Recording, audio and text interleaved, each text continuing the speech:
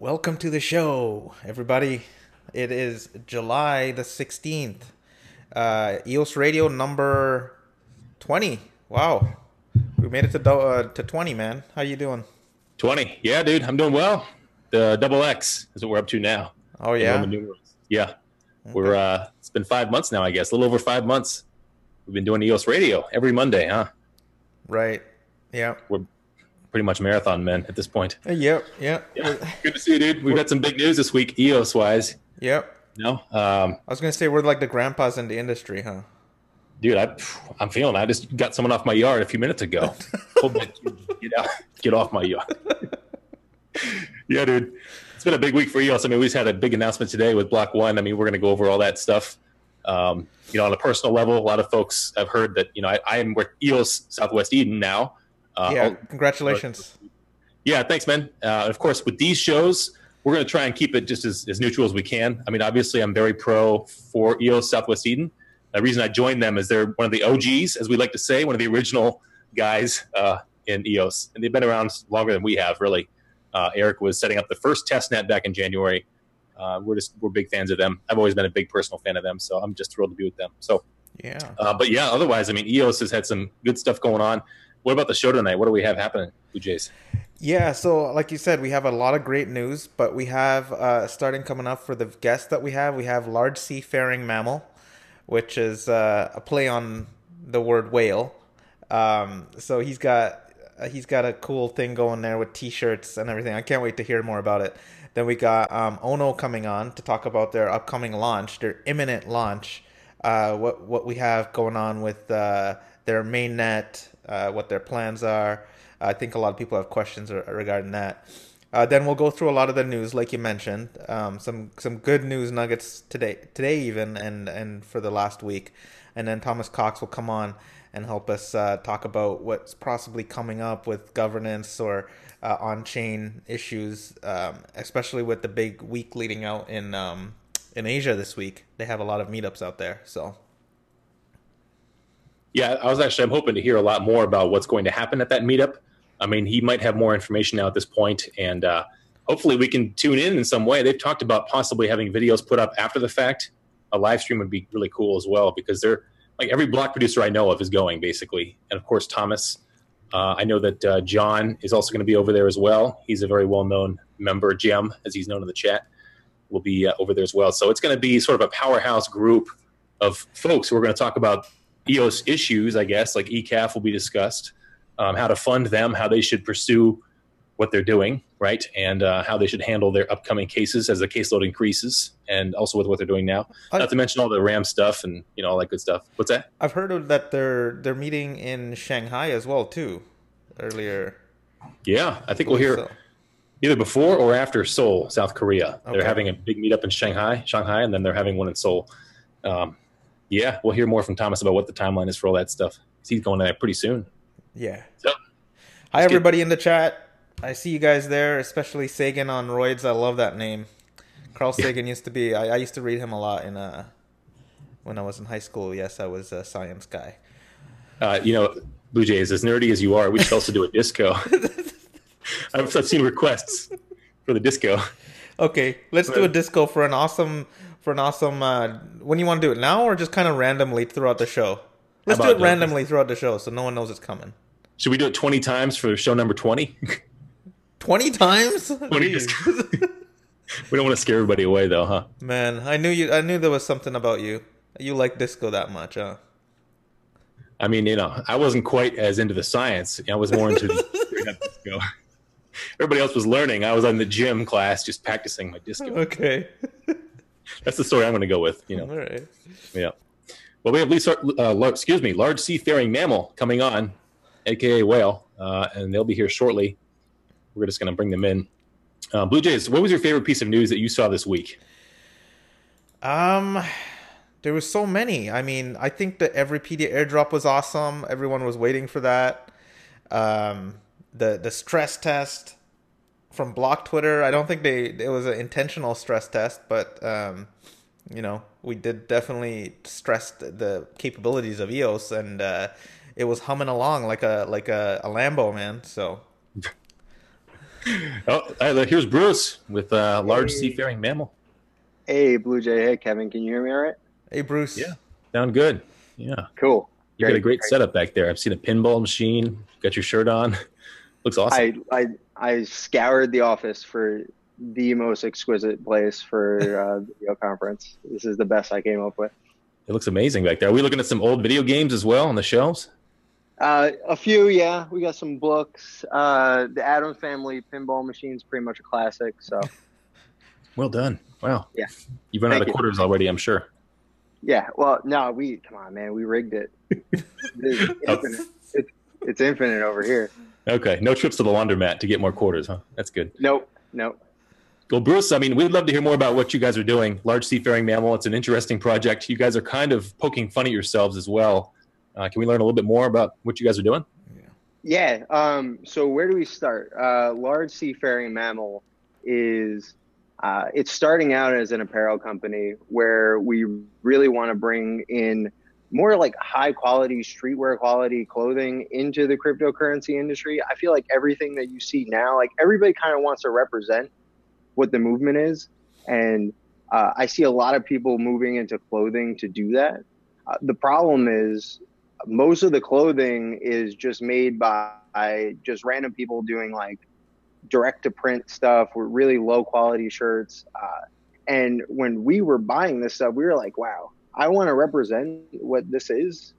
Uh, but I don't have a good way to do it that doesn't look like my dad made it or like a dad joke t-shirt. So that's really where the idea spawned from. And it's kind of turned into a lot more than that. We really wanted to have the community drive what we do. And we figured the best way to do that would be to tokenize voting, tokenize rewards in a way to keep the community involved in what we're doing and really shape where we're going. And when we were looking at platforms to do that, we had Ethereum, we had EOS, we had Waves, we had a bunch of different platforms. And then, well, you guys could tell me if I told you I'm going to give you a token and I want you to send it to somewhere to vote. But every time you voted, you had to pay money to do it. Would you vote? It would lessen my opportunity, lessen my desire to do that. Probably, yeah, definitely. Yeah, so that's what we thought too. So EOS was literally the only logical platform for us to do the thing that we wanted to do Yeah. and have high user acceptance and involvement. So, and I was already an EOS holder for pretty much very early on in the ICO. So it was like a very logical step for me. I was like, well, I have these tokens. I might as well use them for something.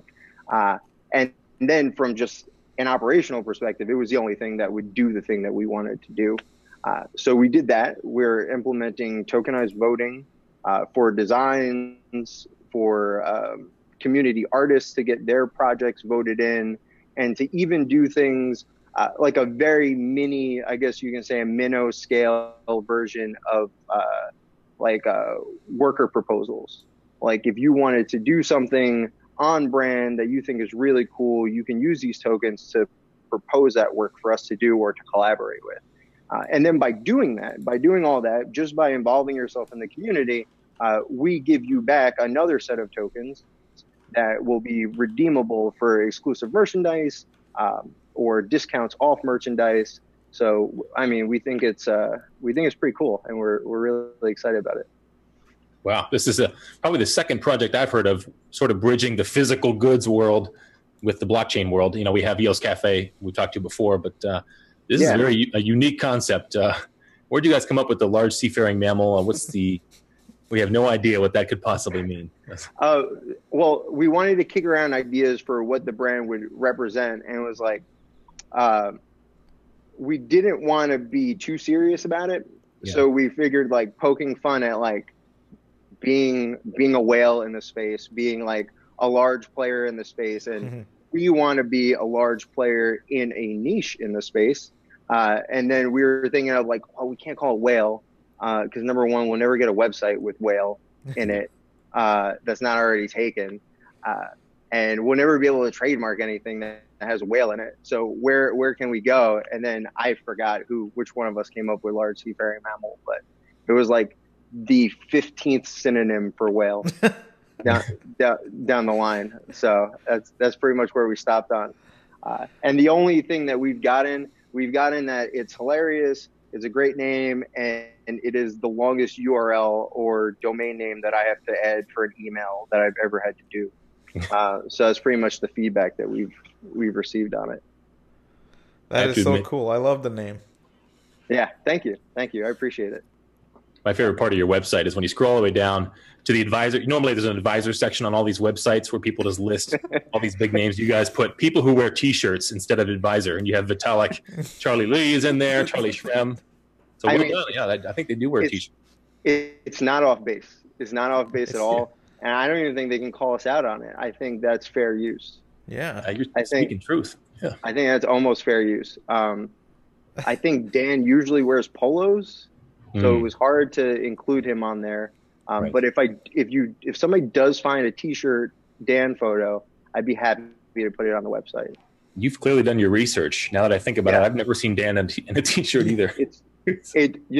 I've been looking to add him, and it's been quite difficult. So if somebody can snap a candid photo of Dan within legal jurisdiction, please do so and send it. How many T-shirts will you give them for free?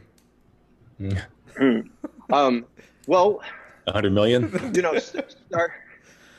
Startups are hard, okay, and we have to turn a profit, so not many. Okay, but we'll give them something. We'll give them some proof of whale some LSM tokens. Limited edition proof of whale shirts. Gotcha. Proof of casualness. Yeah. So, and by the way, those are our two tokens. The community token is called Proof of Whale, or PO Whale for short. Another play on the proof of work consensus mechanism. And through that's your voting token. And then you'll get LSM reward tokens for participating in the community. Excellent. So, nice. Yeah. Hey, so I was talking to you earlier on, and you said your inspiration and one of your inspiration in life was the Ultimate Warrior. Where did that come from? Well, so we were kicking around with design concepts. First of all, I was a big wrestling fan as a kid. So early WWF is gold. Yeah. Used to go to the video store and just rent out old pay-per-views of Andre the Giant getting scoop slammed by Hulk Hogan and stuff. So a big wrestling fan early on.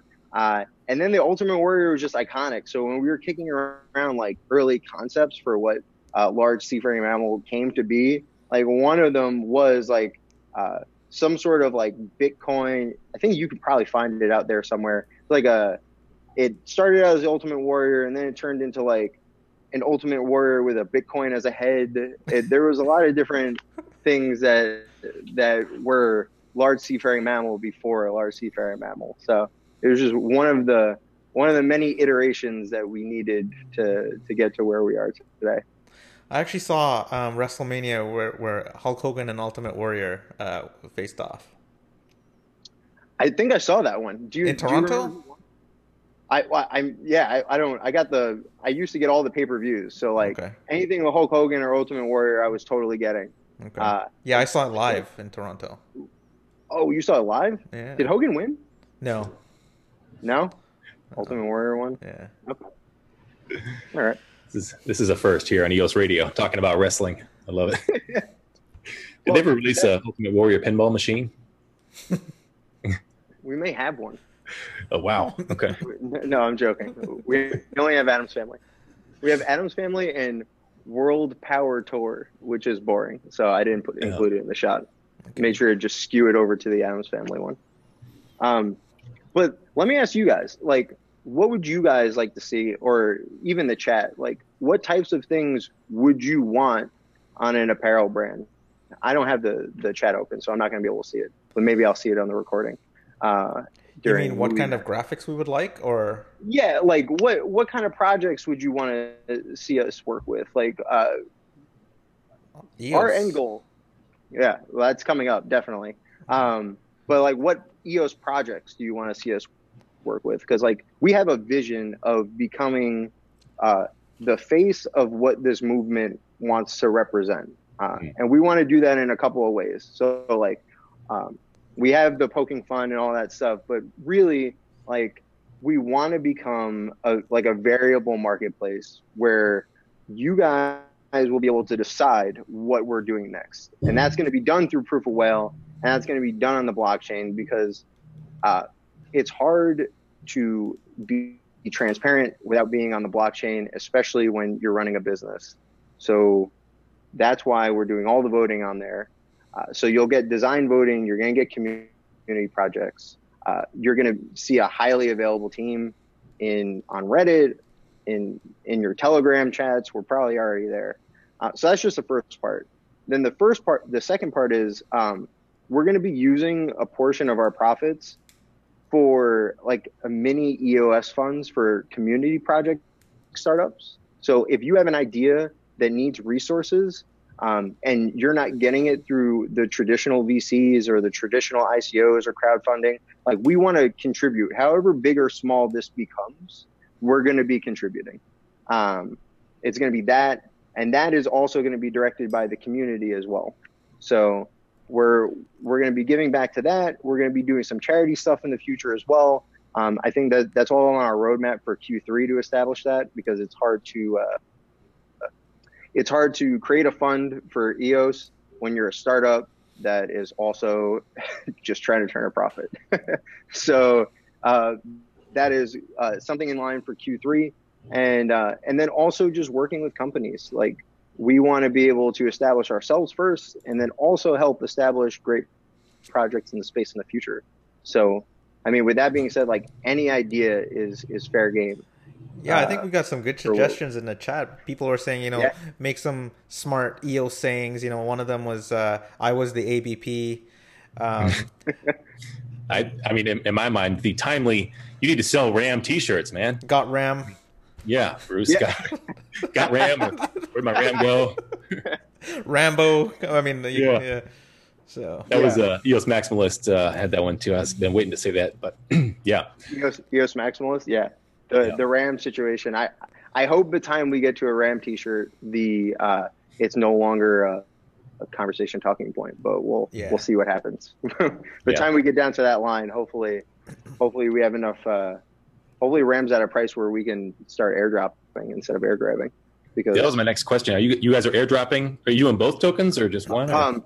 So what we're exploring, originally we had a couple of iterations. We had you only get proof of whale when you purchase something, and we were like, that's not going to get the community involved as much as we wanted. So now we're doing like small social media bounties, and then I'm working on getting the air grab code ready so we can do an air grab versus an airdrop. Okay. Unfortunately we didn't get in the RAM market early enough to be able to.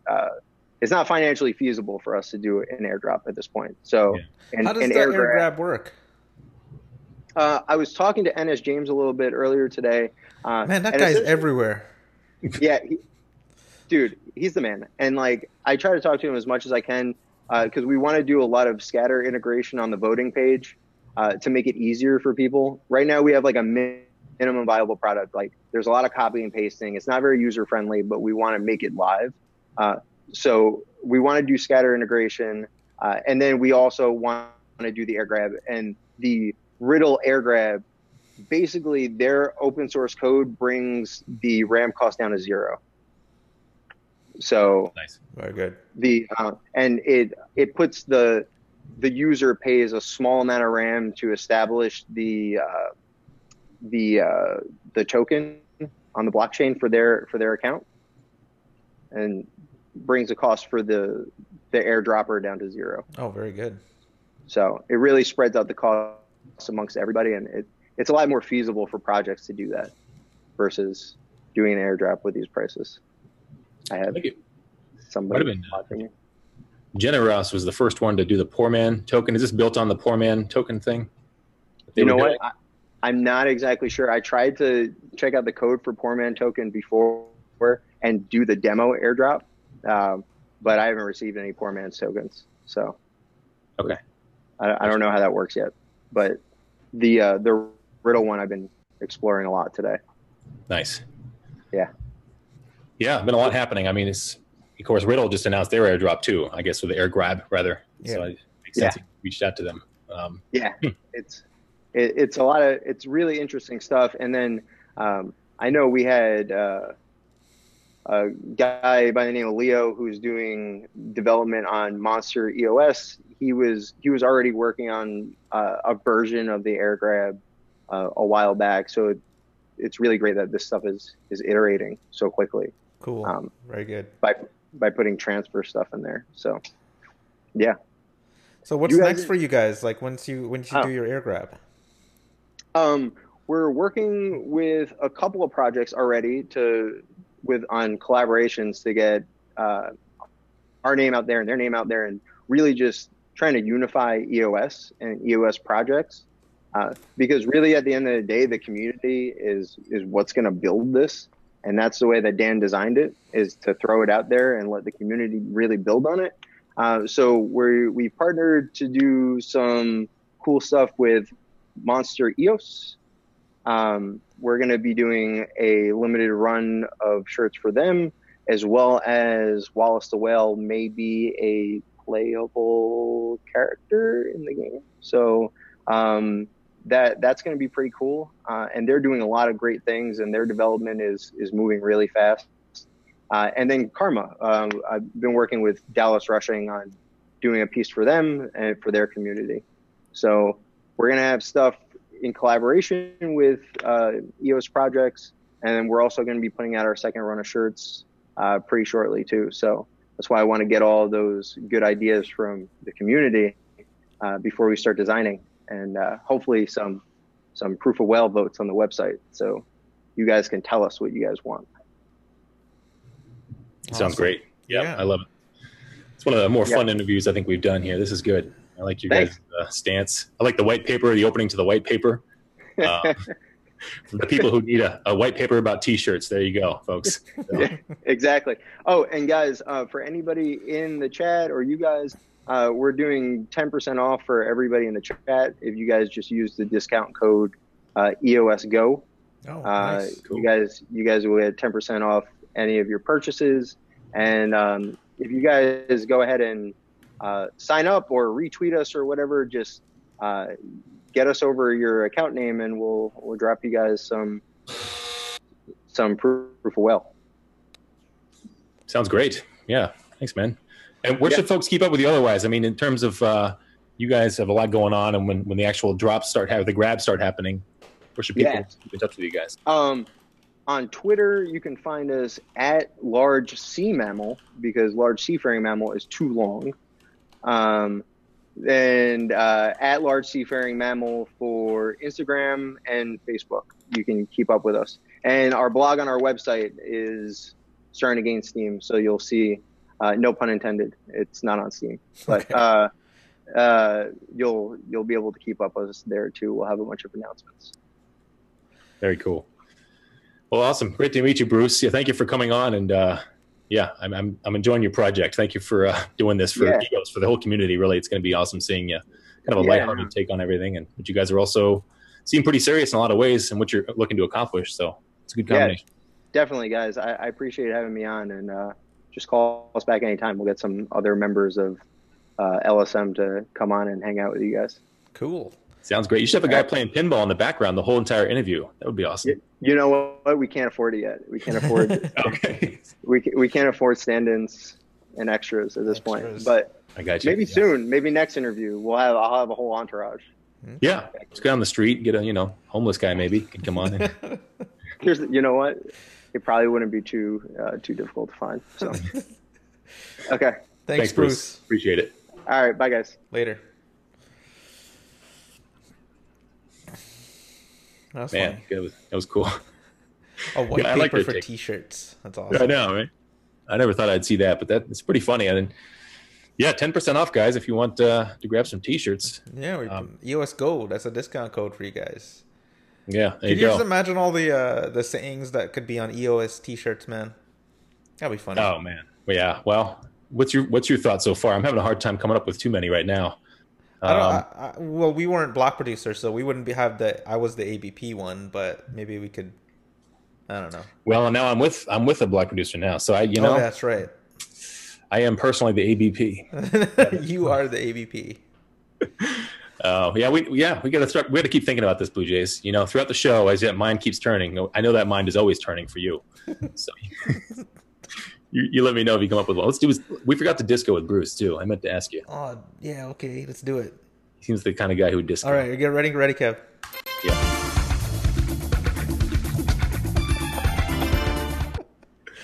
All right.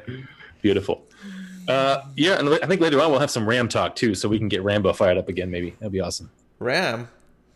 Did you say Ram? Oh wait, I don't have it on here. Okay. Oh no. Yeah. All right. So we're gonna have ONO coming on, Blue Jays. ONO is having their United States, or their international launch, I should say. So far, their social network application has been in China only, and it's been up for about 2 months now. They'll tell us more, but they're going to come on and celebrate their international launch with us, Blue Jays. Oh, that'd be awesome. Yeah. Have you tried ONO? What's your social media presence looking like these days? No, I have not tried ONO. I think I'm looking forward to it. I just have a lot of questions behind for the ONO people. I mean, I've heard that it's launching, but it's launching on a test net, so that's kind of interesting. Yeah. Well, you're talking about their possible separate launch of a new chain, right? The ONO blockchain. Yeah, so they are going to be on their own mainnet. But I've heard that their production mainnet isn't going to be ready. So this is really a test net. Okay. So I'm not 100% sure. Like I said, I've got a lot of questions. Yeah, we'll have to see what they say. And here comes Stella Bell, I believe, is popping in right now. Are you on Facebook, Blue Jays? Yeah, I hardly ever use it anymore, though. Okay, yeah. I think all the really brilliant people are moving away from Facebook, in my mind. Yeah. Hey, Stella Bell, how you doing? Hi, Stella. Hey, how's it going? Doing good. Well. Welcome back. And we have Sam coming on as well, right? Hold on, let me just do something. There he is. Here's Sam. Hello, Sam. Hello, Sam. Welcome. Maybe you can't quite hear us yet. Yeah. So I think so. We have Leah and Sam. They are both super partners for ONO. No. You're not? No, I'm the head of international operations. Oh, wow. I work for ONO, and Samuel is a super partner. Okay. Yeah, that's right. You're a former super partner, right, Leah? No, I was never a super partner. Oh, you never? Okay. You never passed the 500 question test. No, I was actually organizing and building the communities of the super partners. Okay. Cool. All right. Well, yeah, Blue Days was just talking about all those questions that he has about the international launch, and I guess we have a lot to learn here. So take it away, I guess. What do you guys know? Stella, just you guys go ahead and give us an update about what's coming up, and then if we have specific questions, we'll talk about it after. Well, we should also say before we jump in, we should do a brief description of what ONO is, too, what you guys are looking to accomplish for the folks who are not familiar as well. Sam, you want to take it away this time? I've been on this show, I think, several times, so let's have a new voice, right? Yeah. So I think what ONO is trying to achieve, it's a decentralized social networking app, DApp, or however you pronounce it, you know. And the idea, I think, is that, I mean, it's not, some of it is an idea that we're pretty familiar with, where you have a social network where content and interaction and behaviors are incentivized with cryptocurrency, with a token.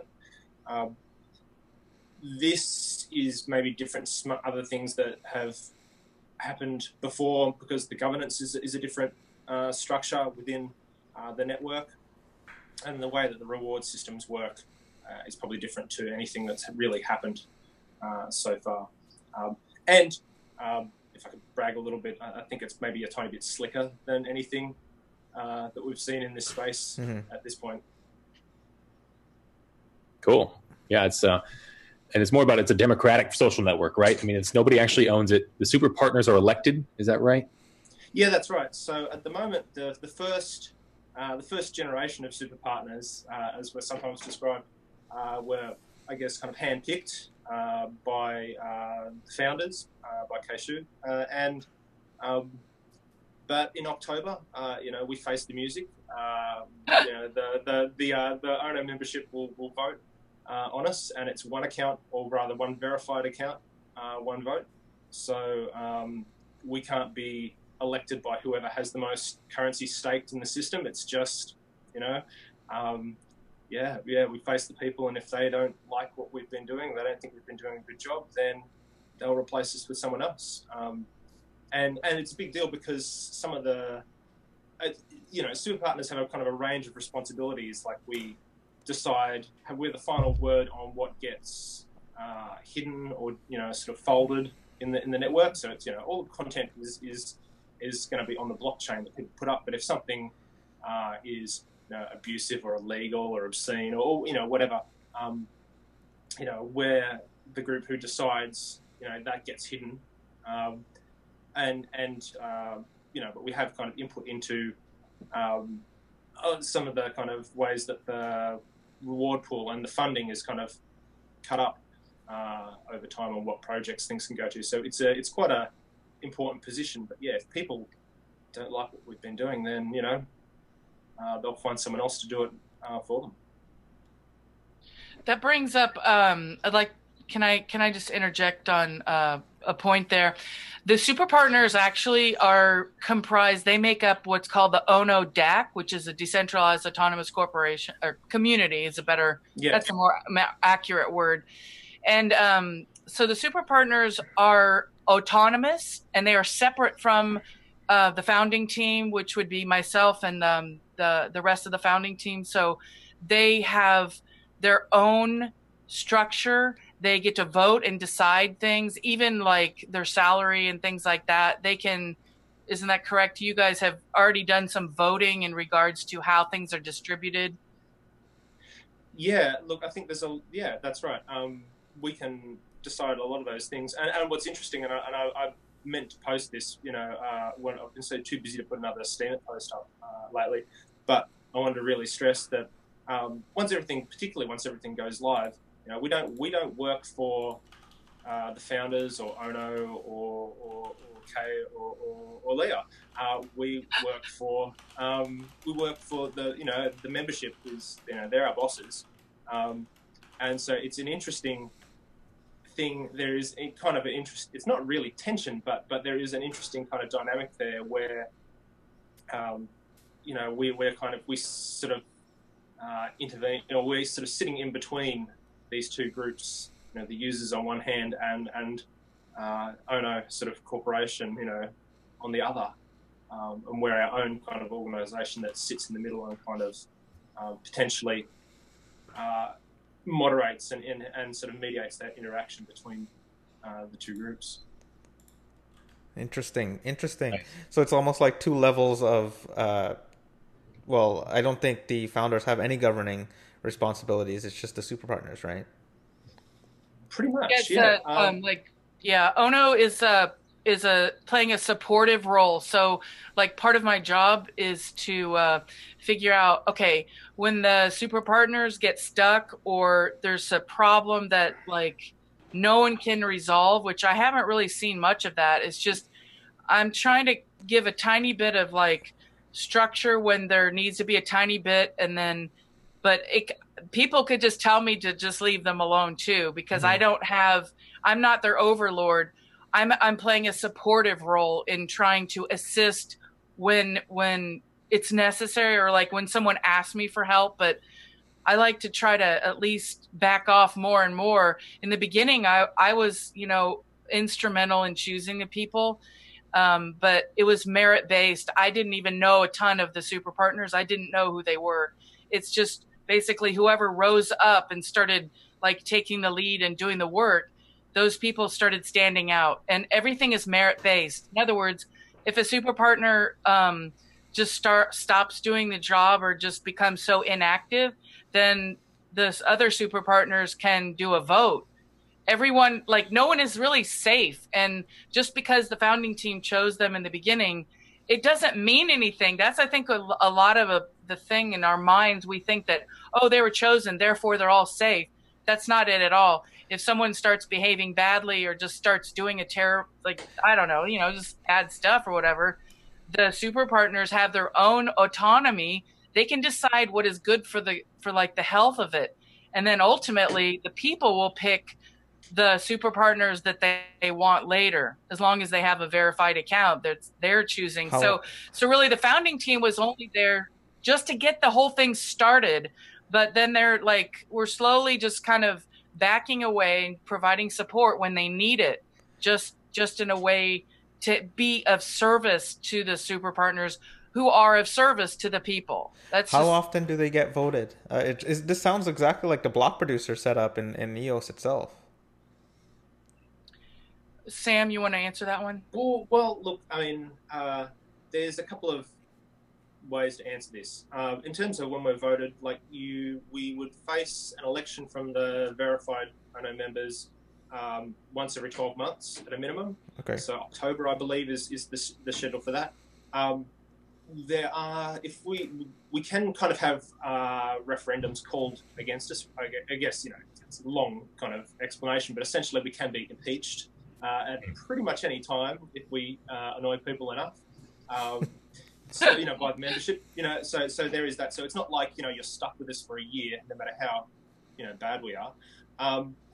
And the other thing with it is that, and I guess this is the other important point with the other important difference. I mean, it is like block producers, but again, it's not stake weighted voting, right? You got one ONO in your account, you get one vote. You've got 1 million ONO in your account, you get one vote. In terms of who the super partners are. So this isn't. We actually, we don't just have to impress the whales. Right. If there are any, we have to impress everyone, and that's the complicated part of this job. I think is going to be. It's not just doing the right thing. You got to do the right thing and have people, go, yes, we understand that you did the right thing and we agree with you. That's the hard part. Well, it's all hard, but that's going to be the difficult bit, because you can do the right thing and really annoy people. So you've got to balance. You have to be able to sell it. That why you're doing what you're doing, and that it is good for people and it is good for the network. Right. I want to hear more about this international launch and also the separate blockchain from EOS software. A lot of folks are asking questions about that. What can you guys tell us about that stuff? So yeah, ONO is going to be launching its own mainnet using EOS.io software, and the testnet for that will be going out. We've heard at the end of this month, although I don't like to give deadlines when you're building something like a testnet. So it's maybe a week or two out. That's the estimate I've heard. Now the actual the mainnet itself, when it's actually past the testnet, when it's actually there, I've heard next year when it's actually a real functioning mainnet. Okay. So what exactly is going live then tomorrow or today? Well, the apps, which are dApps technically, Android and iOS. So that's what the developers have been working. I think they stayed up for 2 days. I've kind of lost track of how many days they've stayed up and nights. It should be ready to be downloaded after 12 hours. They had a small technical stuff they had to work out. The deadline was the 15th, but we had a kind of a window of the 15th through the 17th. So we have tested it. Both Sam and I have test versions, but the official launch of the dApps, the mobile, it's just mobile, by the way. It's not desktop right now. They're doing the mobile dApps first, and then the desktop will come later. But that should be in the next half a day that it is available for download. Okay. Wow. Okay, so apps will be there. It just won't be connected to a production mainnet. It will be connected to a testnet.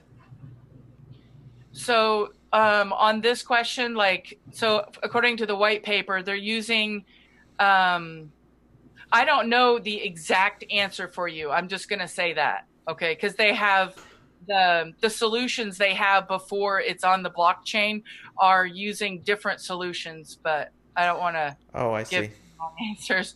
So yeah, they've been, in fact, they've had this launch since April, so they're using that. Um,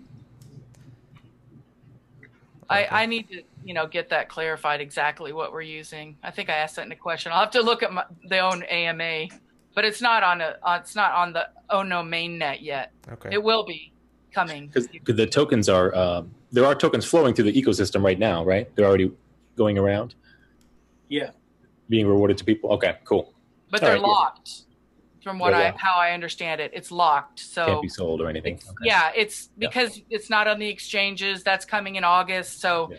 it's really like, they haven't been able to trade or anything. So they wanted to have a social network of people before the like all that stuff is developed. So it's being developed. It's not what I think people are used to. They're used to having all that stuff before, the people are there, but they wanted to have the people there first and then build the real value around the social engagement and stuff. Okay. Yeah, it's a weirdly kind of planned approach. Like, it's not just like set everything up and let it go. And I think that's what's interesting with this, is that there's, they want to there seems to be a real effort to try and get the community in the shape that they want it to early on. I think there's a lot of effort. I know that the Chinese super partners who've been sort of working the test version already have been putting in a lot of work, just trying to set community standards that they kind of want to see in terms of interaction. And I think that's something that's sort of reflected throughout the approach. Without the Even though it's not tokenomics. Yeah, I think. So the community is going to be set up without the tokenomics, and then after. Well, what's funny is that even though you can't spend the tokens are just sitting in your ONO account at the moment for the Chinese test users, but they act as if they can sell them. They're still they can't do anything with them yet, but they are they still act as if that they can spend them, and they know they're going to be able to spend them at some stage. So I think that the tokenomics, they're there in people's mind, even if it's not fully realized by being able to cash it out on an exchange. We have people asking about airdrop, of course, or is the whole EOS Genesis snapshot, are they going to receive an airdrop with ONO tokens? How's that going to work? Yes. Yeah. How many times have we answered this question, Leah? I'm sure every single day. Yeah. Every day is asked when. So I've been told that it's after the ONO mainnet testnet is launched. I don't have a date again. I really wish I did have a date, but she said after the ONO testnet is launched. The 1-to-1 Genesis snapshot being used for the EOS airdrop. Yeah, it's always hard to project these dates ahead of time, especially with a huge project like this. But especially because they're building several aspects of it all at once. It makes it really like there's never a dull day, right? Because there's a lot going on. It's not going to be just a dApp. It's turning into like an entire ecosystem. That's what I think was different about how it was in the beginning and how it is now. So yeah, decentralized social network is kind of the holy grail, I would say, for dApps, for all the blockchain projects coming out there. So it looks like ONO is taking good strides so far. I did want to mention one thing as far as some of the functionalities on the app itself is that in order to dislike someone's content, it costs you 1 ONOT.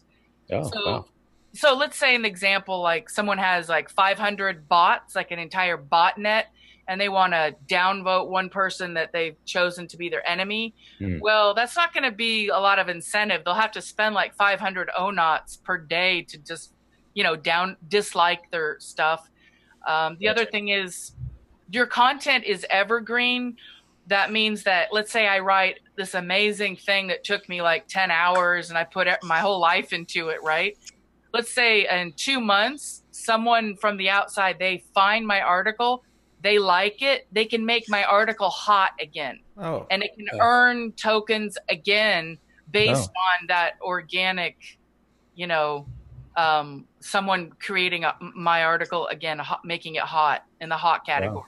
Interesting. So even years down the line, if you posted a cute picture of your cat and then the cat goes viral again 5 years later, you still get more ONOTs for it. Yeah, based on, the organic activity. And hopefully by that time, we'll figure out really advanced tools to figure out like, okay, that's a botnet liking. That's going to be a big challenge, I believe. I'm not going to lie. I mean, bots are a huge challenge. I think we have to use advanced artificial intelligence to, like, identify this bot activity. And I think that's going to be one of the things. Do you have any thoughts on that, Sam? Look, I think so. I mean, I've spent a lot of time watching the super partners who are already in place on the Chinese test version doing their job and watching their discussions in WeChat. And they seem pretty good at spotting this stuff so far. Maybe because the people who've tried to run bots or run sort of spam rings so far, I mean, they're not putting a lot of effort in. It's really obvious. So I think it's going to require, a lot of hard work and vigilance, and maybe we will have to sort of divert some funds into getting the right tools set up to help us do this. The main thing I think is if we can get the membership who aren't bots, the real people, at least into the habit of at least reporting stuff that's obviously spam and bots, so that we know to look at it. I think that's kind of one of the norms that we want to set early on, that'll really help. Is to sort of encourage membership to help us, because that helps themselves. The more bots they help us clean up, the better everything is for them and the network in general. Yeah, well said. I mean, it's been a problem for years and years. The bot problem will never fully go away, probably. But hey, I mean, in a lot of ways, ONO will be solving a lot of other problems that are currently present. It's Facebook, and everybody gets to own the value that's produced from the social network. Yeah, it sounds amazing. And everyone retains control over their data. I mean, ONO doesn't collect really much, if anything, in the way of private data anyway. And so it's completely different. I mean, that's the thing. We're never going to have some sort of bizarre Cambridge Analytica scandal with ONO. Not if I have anything to do with it anyway. But also because of how I don't think it's possible for us to, because you retain control over your own data. I don't think ONO could do that if it wanted to. It does hopefully solve a lot of problems that we've been stuck with so far. Guys, are we gonna see the campaigning for block producers of the ONO mainnet, just like we've seen in EOS mainnet? Is that what's gonna take place from now until next year when it runs, the ONO mainnet is launched? I think that's just what will naturally happen. Kay did answer that question. It's not a private chain or anything. So she confirmed that it is open to anyone that follows the rules of consensus. The consensus mechanism they decide. Yes. So I'm sure this will happen. It just is a natural result of there's an opportunity, right? We don't have the specifics now. There will be a website coming out. They're building a website to go into all those details. It'll be all clear how that works. But yeah, I don't have any specifics on it. Well, it's good to know that Kay did say that it's not going to be a private chain. I think that was a concern for a lot of people. So yeah. No. If you knew Kay, you would know that it's not. I mean, she's for Lao Tzu is a big influencer on the white paper, and anyone that is familiar with Lao Tzu would know that it's ONO is playing a supportive role to allow kind of organic growth, and freedom of people is at the base of it. Good. The basis of that. That's really cool. Yeah. Yeah, and thank you guys for coming on. Where should people keep up with ONO in terms of when you guys launch the international release? Where should they know about it first thing? Jump on it. Probably the best place to find us is in the ONO English Telegram channel, which I'm trying to remember the username. Leah. That's ONO US. I think we got it. Yeah, ONO US. ONO US. Okay. Yeah, That's English the best channel. place. And if anything official is going to happen, that's where we're going to be announcing it. Very nice, guys. Yeah, thank you for coming on. Oh no, it sounds like it'll be a big deal. It already is a big deal in a lot of ways. So this is pretty exciting hearing from you guys. Thank you for updating us. Cool. Last Thanks for having count us. on users is 356,000. Wow. Whoa, my gosh. Wow. Yep. Well, that's, Hopefully they're mostly people, right? Like I Fingers don't crossed, I'm not yeah. a fan of putting the numbers out there just because, like, but let's hope that they're mostly people, right? still, it's amazing. It's a lot more than the EOS Go forums, that's for sure. Well, thank you guys. Thanks, Thank you guys, for coming on. Thanks, guys. Thanks a lot. I appreciate it. All right, see you. All right. Bye-bye. Well, Blue Jays, yeah, ONO. So are you going to download ONO and make a Blue Jays profile? Sure, why not? I'll it sounds like I'll you're be almost 356,000 or whatever it is. 357,000. Blue Jays counts for 1,000 people all by his own, on his own. Yeah, so it's kind of like if you're accruing those ONOT tokens right now, you're kind of ahead of the curve, I guess, right? I mean, you can't even trade them yet. You just start accruing them and have them sitting there, and then when they finally are tradable, you go, wow, each ONOT is worth $1,000. Wow. I have no idea what they'll be worth. Maybe 20 cents. Who knows, right? Yeah. Don't take financial advice from Kevin, guys. Never. Don't do it, guys. Yeah. Let's do a couple pieces of news, Blue Jays, and then Thomas will be on here in about 5 minutes. Okay, cool. What do you got first?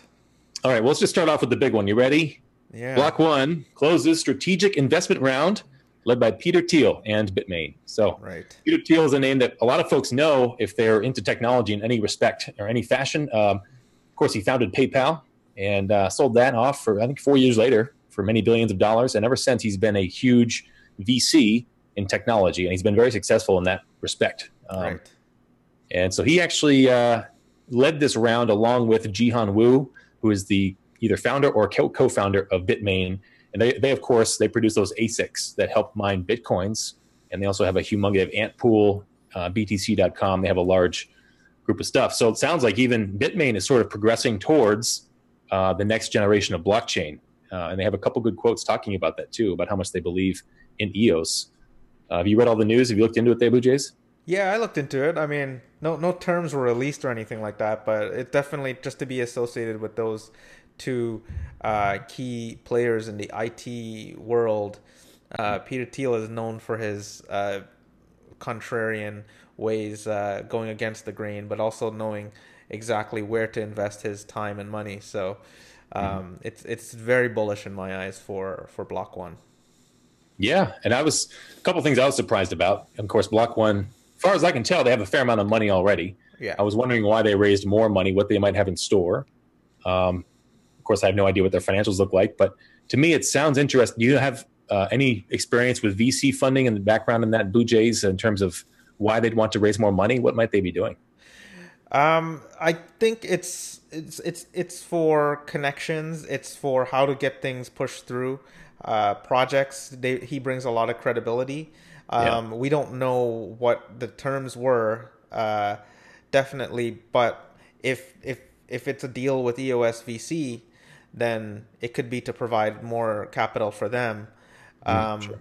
I don't know if it's a part in the company itself or some EOS or whatever. The terms were not released, but just to be associated with him, with his connections, with his reputation in the industry, especially in Silicon Valley.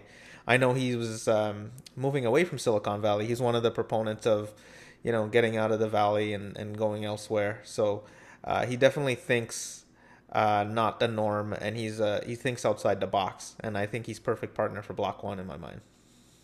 I agree. And in fact, someone on Reddit today actually posted a video of Peter Thiel talking about how he does not like Keynesian economics. He's more of a fan of the Austrian economics. Of course, Dan is a huge fan, von Mises and everything. So Keynesian economics, sort of more about the trickle-down effect that the current economy is based on the United States, in terms of just release all the money to the more wealthy folks and it'll trickle down to down the line to everybody else. Whereas Austrian economics is about empowering the individual so they can own their property and provide liberty through ownership of property, kind of thing. So I did not Peter know Thiel, that. it sounds like, it sounds like his kind of he's aligned in terms of his interests and his beliefs, especially when it comes to economics. I'm sure he has a thing or two about it too. Did you ever see that that sitcom or show on Silicon Valley? I mean, on HBO called Silicon Valley. No. Mm-hmm. Okay, it's a really cool show, and it was said that he was the one of the main characters, the billionaire in that show, was based on Peter Thiel. So it's if you ever get a chance, check out that show.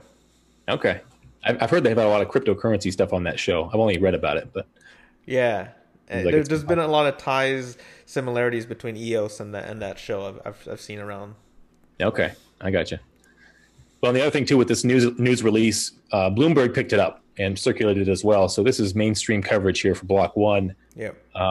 It's pretty exciting stuff. I guess we'll see what comes out of it. I should say that Bitmain has actually been a block producer candidate for a while, and I believe they were in top 21 for a little bit too.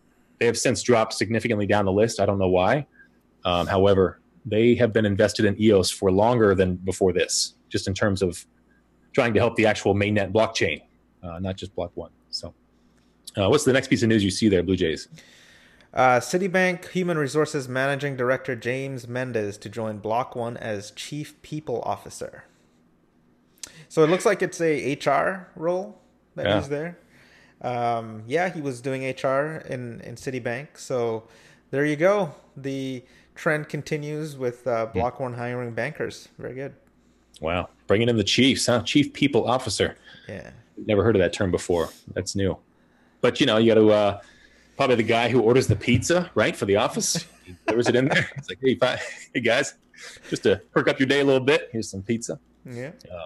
It's pretty exciting stuff. I mean, when it comes to bankers, we saw that other guy. He's the head of the venture capital arm for Block One, and he came over from Mayada Jeffries, which is a group in Asia, I believe, a large banking group.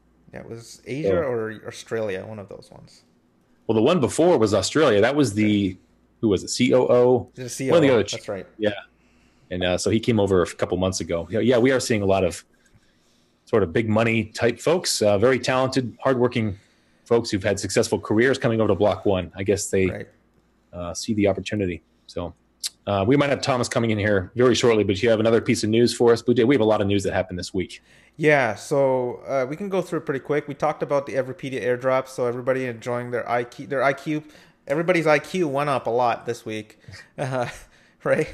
So depending on you might be a genius right now. So Kevin, I might be a super genius. Kay might be a super genius, a super partner, and a super genius. Look at that. So many super people around here. It's unbelievable. Right. I mean, EOS, I never knew so many super people before EOS. So yeah, the IQ token, man, it's already almost worth $1 billion, right? The market cap, last I saw it was like 9 cents per IQ token. It started off at 2 cents, it went up to 7, went back down, and of course now it's back up again. Typical situation for an airdrop type token. It's just extreme volatility. So, it's another project with just an outrageous sort of market cap out of the gate. I mean, if let's just say it's at $1 billion for market cap, where does that put it here? Let's see.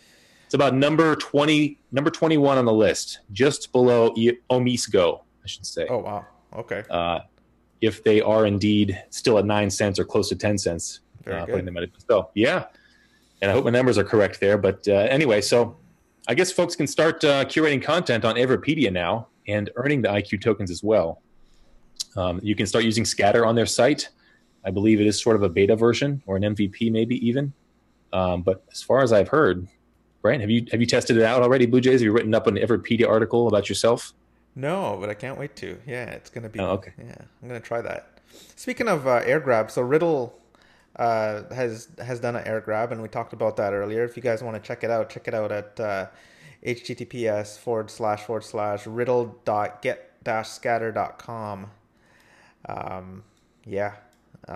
Go NS James. Yeah, last I heard, he's putting out a game, a desktop, a proof of concept game. So it's going to be a first-person shooter. I think we talked about this last week, maybe. Or maybe not. It might even be new news since last week because that guy has just been working 24/7, apparently. So he put out the Scatter desktop version, and that was designed, or is a great one of the great use cases for that Scatter desktop application is for games. Therefore, you can just be in the game collecting your tokens, whatever the tokens might be, and then they will be recorded automatically with your Scatter identity, which is really cool. So you don't have to pop in and out or pay transaction fees or whatever else. Just shoot people. That's all you have to do. Think about shooting and getting to the top of the leaderboard and not dying. And that's kind of his model for that game is if you kill people, you earn tokens. Yeah. If you die, you lose tokens. So you don't want to die. There you go. Better fire up your keyboard skills there, Blue Jays. How's your shooting game? Are you? Yeah, I should have a gaming keyboard, so I should probably try that game. I've heard that gaming keyboard. It's quite loud. It's clink, clink, clink, clink. Yep, that's right. Yeah, dude. We got some other cool news on here. So Block Twitter blew up EOS, man. It didn't literally blow up EOS, but it gave it a good stress test. I think I tweeted out a chart there that shows how much actions Block Twitter was actually doing, and it eclipsed everything else by a huge margin. So, yeah. And EOS did top 1.2 thousand transactions per second, which just crushes anything else in the blockchain industry. So, yeah, Ethereum's at 15 transactions per second, Bitcoin's at 4. And we have 1,200 transactions per second with EOS. That's pretty great. Blocktivity, of course, that was more of a stress test, I believe, is what some people were saying. And so EOS jumped up to number 3, I believe, on Blocktivity for a little bit there, above Ethereum. And so you had BitShares, number 1, Steem, number 2, and EOS, number 3. Congratulations, Dan Larimer, on those achievements there. But so now it's back down to number 4 behind Ethereum because I believe the stress test must be over. Nonetheless, man, it's just great to see. I mean, what other questions can we have about the speed of EOS at this point, right? It's up, it's running. We just need to see it in action, and I think people need to see that. So we're looking forward to those apps like Everpedia and Ono to show, what it's capable of. Have you used Block Twitter at all? No, they don't even have the website registered. You can go register blocktwitter.com if you wanted to, I think. So, wow. Yeah, I don't know what they're doing with that, so. I think they had there's Decent Twitter that came out a little bit ago. That was Caesar. Yeah, it's not the same thing. Different. Okay. Yeah. That was more like another proof of concept type thing. He just whipped that up really quick. Yeah. We talked about that a couple weeks ago too on the show. Right.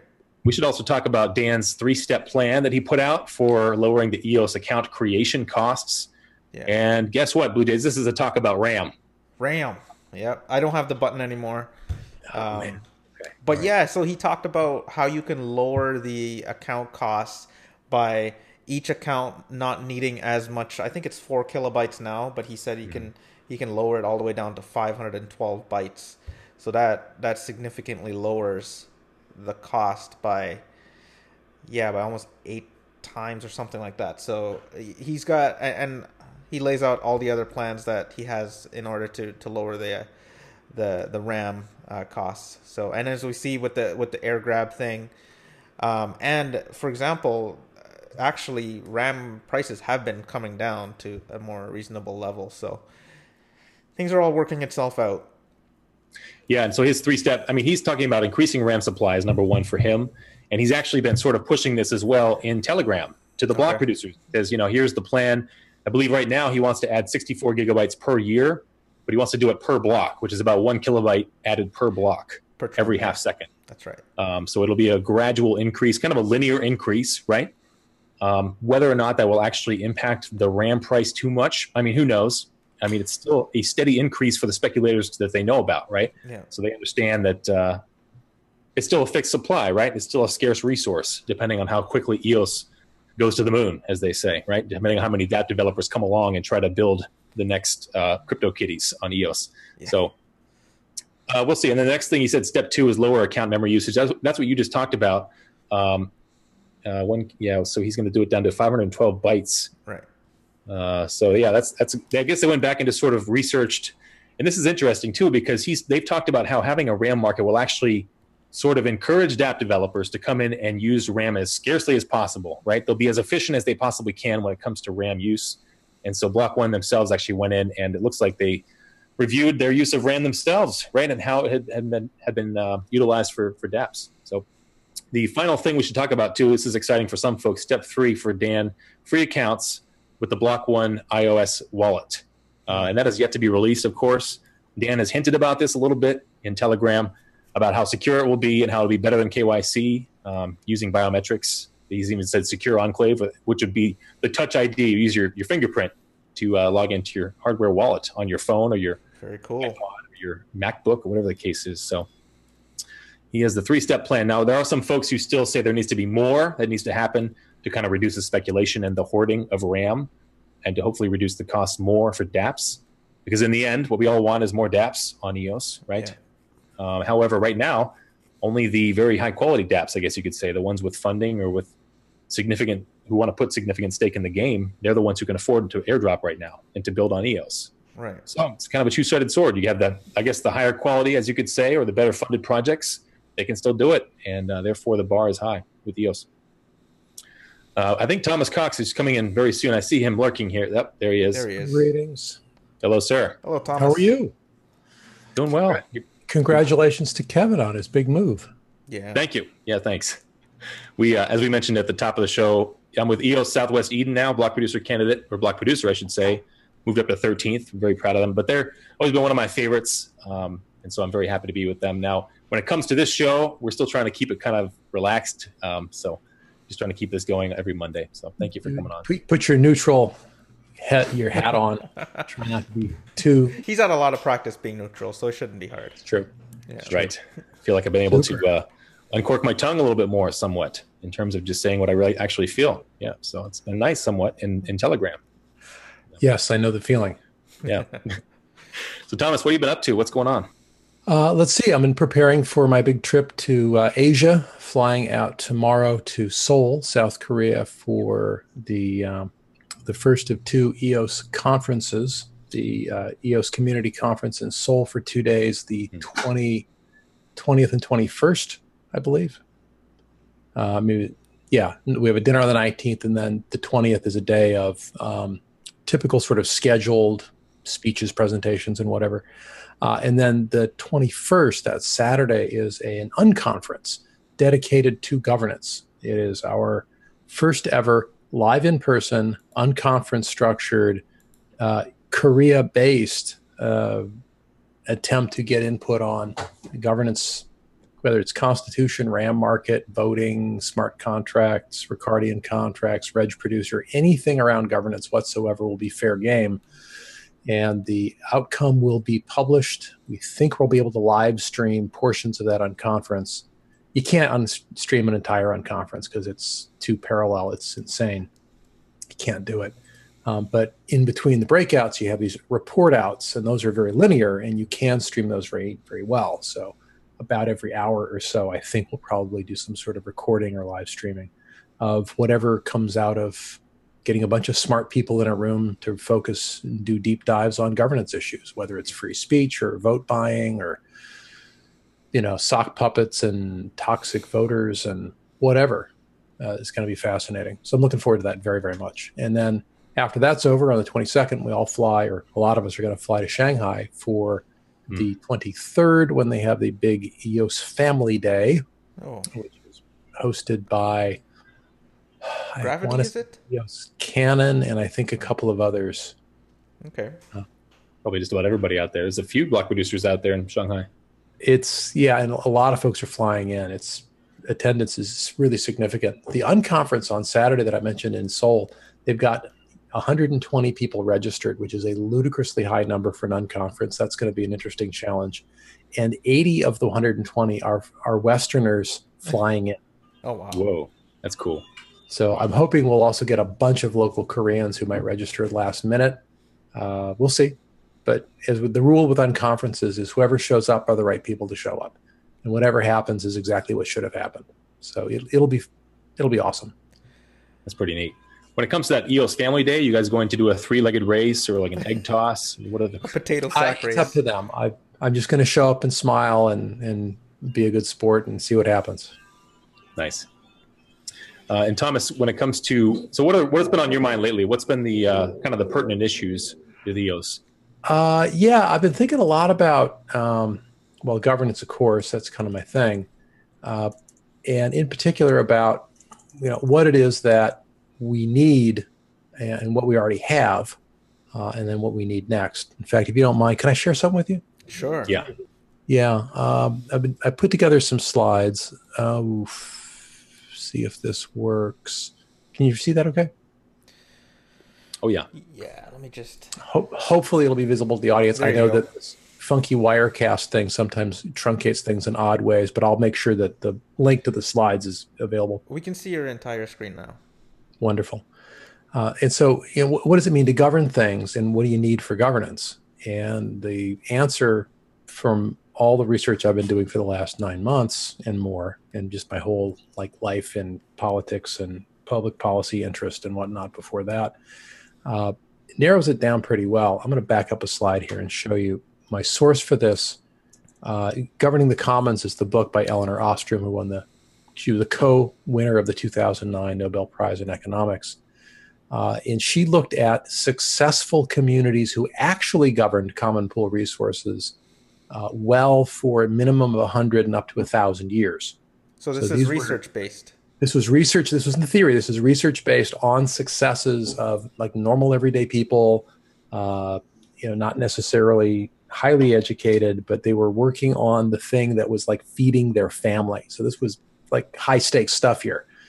And what communities that were successful all had these 8 things, one of which is the ability to define your group boundaries, like who's in and who's out, who can harvest the fish and who can't, and who's allowed to have a say in the matter and who can't.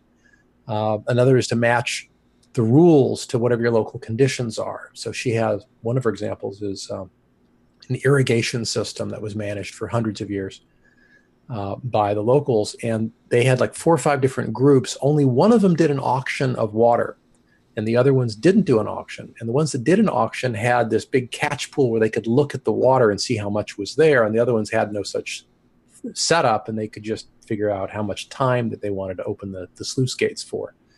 And so you can imagine some do-gooder from Harvard going to DC and saying everyone should have auctions. It's no, they should pick for themselves if they should have auctions, because it'll match their own local conditions. Number 3, ensure that the people affected by the rules can participate in modifying the rules. Make sure the rule-making rights of this community are respected by outside authorities, so that the pin-headed Harvard people going to Washington, D.C. don't dictate local things.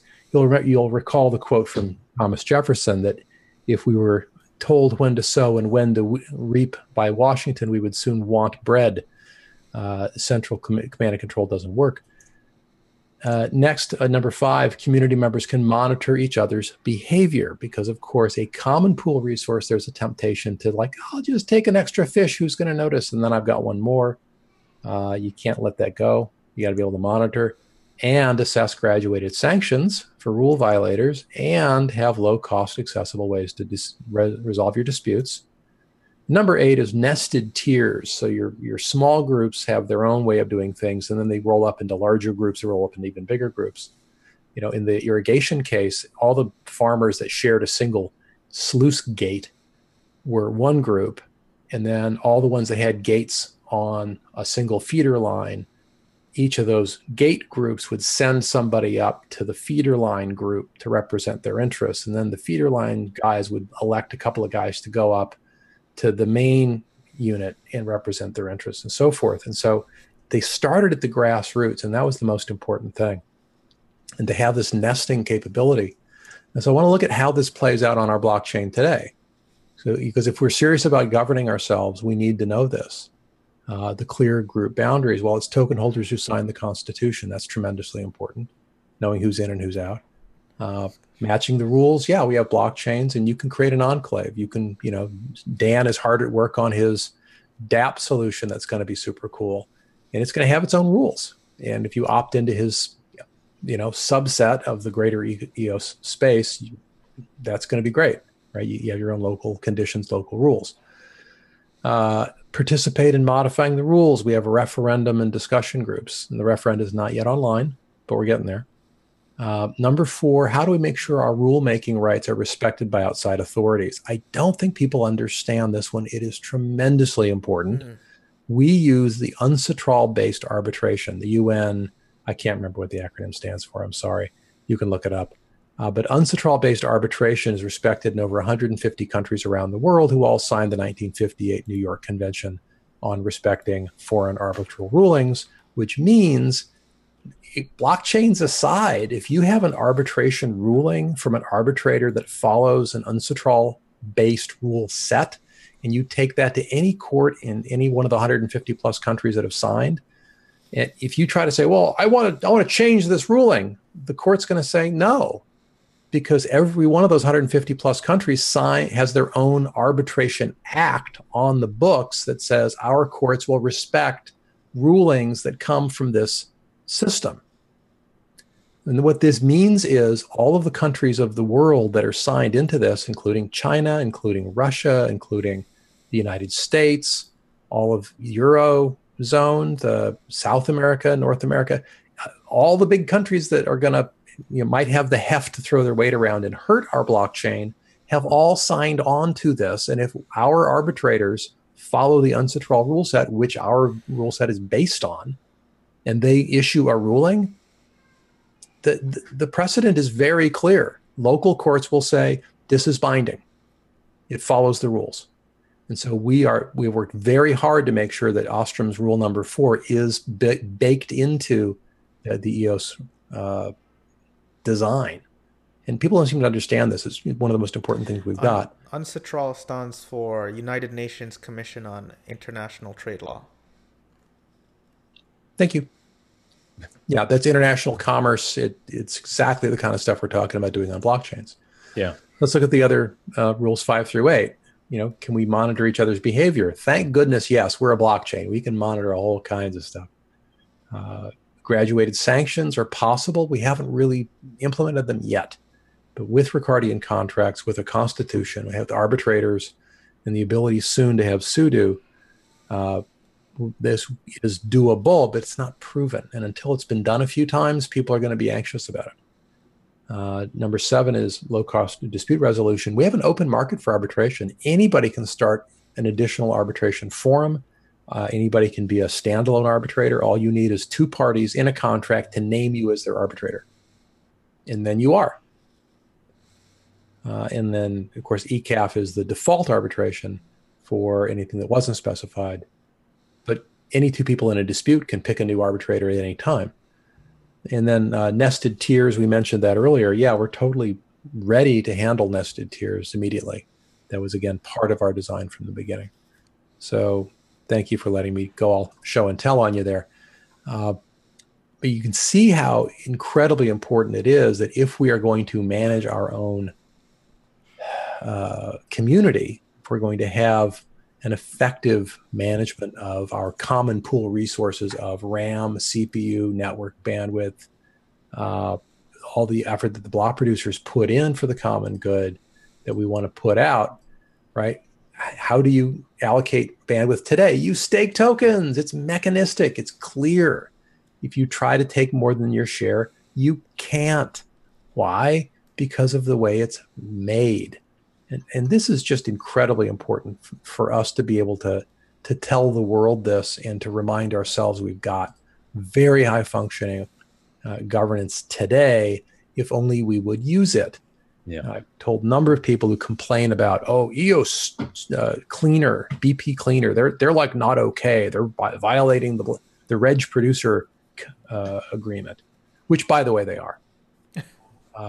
And not only are they violating it, but they are, when they take money from the chain, they're stealing, because the reg producer command that they're executing when they've signed up to be a block producer says that you're only allowed to take money for being a block producer or for getting votes if you follow the rules in this contract, and they're breaking them, right? It's obvious.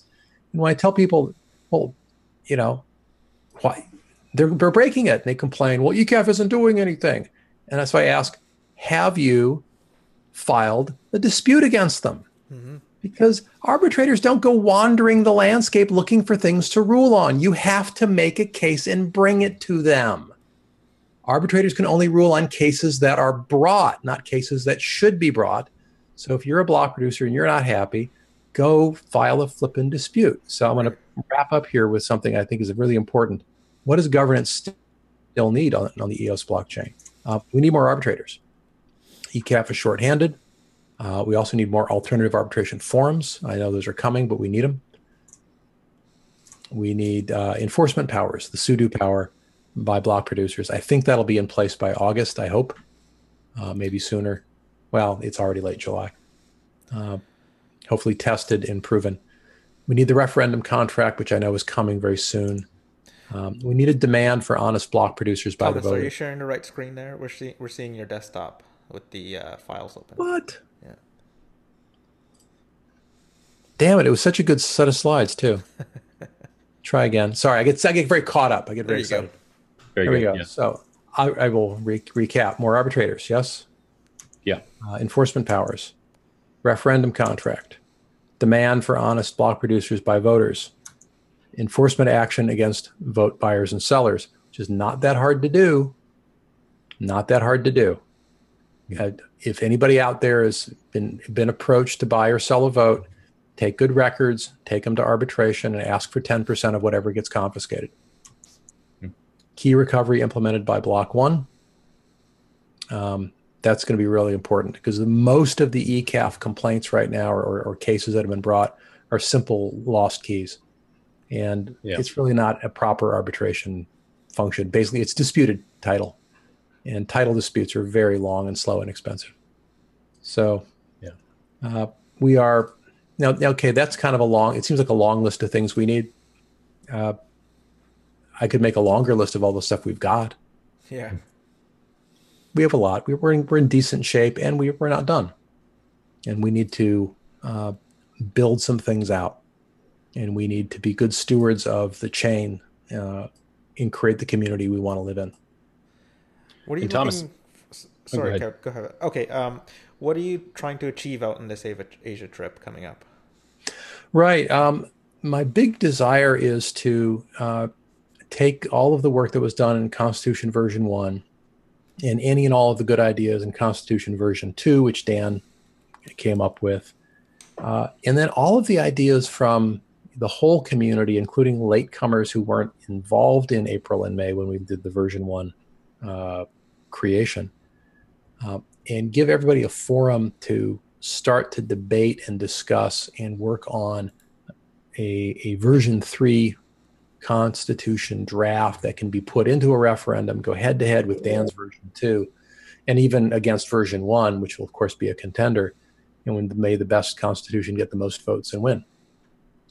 And I don't want to see a Constitution go up that hasn't gotten as much input as humanly possible. And that's why it's so important for me to go to China and Korea. They've got an enormous number of token holders, and they just haven't been as included as we all think. I think we all would have wished. Mm-hmm. I know we tried to include them in April and May. It was really heavy going. Yeah. Yeah, they weren't clued in. We didn't have as many information communication mechanisms as we do now. And I think people just need to see each other face to face. I mean, virtual is all well and good, but at some point you kind of like got to see somebody's face and shake their hand and sit down and break bread with them. Right. Yeah, Telegram only goes that far for sure. It's true. Yeah. Tone of voice is a big deal. Thomas, after reviewing Ostrom's 8 rules for governing common resources, how do you look at Dan's version 2 of the Constitution? What do you see so far that could be improved upon, in your opinion? I'm concerned that it doesn't seem to have any mechanism for defending the blockchain against external authorities, which is rule number 4. He's throwing out the UNCITRAL-based arbitration and replacing it with nothing as far as I can see. And he means, well, we don't need any arbitration. Well, you're going to have to defend the chain against external law enforcement and claim that you're handling things internally. And the only way to claim that you're handling things internally is UNCITRAL. That's kind of the only game in town. So without that, what do you got?